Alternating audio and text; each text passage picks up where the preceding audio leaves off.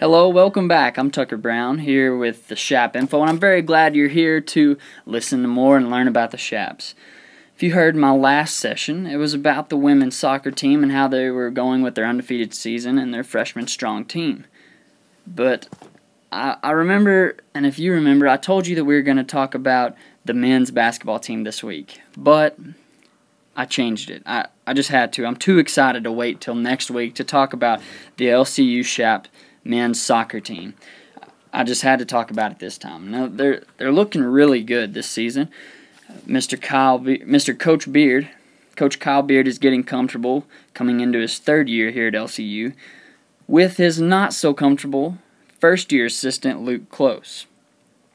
But they seem to have a very experienced team to work with, as many of the players on varsity are juniors or seniors, which I think almost any coach would enjoy with that experience and that leadership.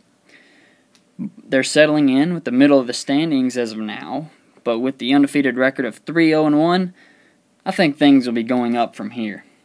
Listening to the team during and after their last game, which resulted in a tie, sounded as though they thought they should have won the game easily.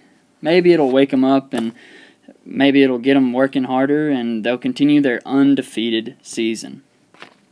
Now, if you missed the past couple of podcasts and want to learn more about the women's soccer team, go to my website to find them at chapinfo.podbeam.com. That's chapinfo.podbean.com.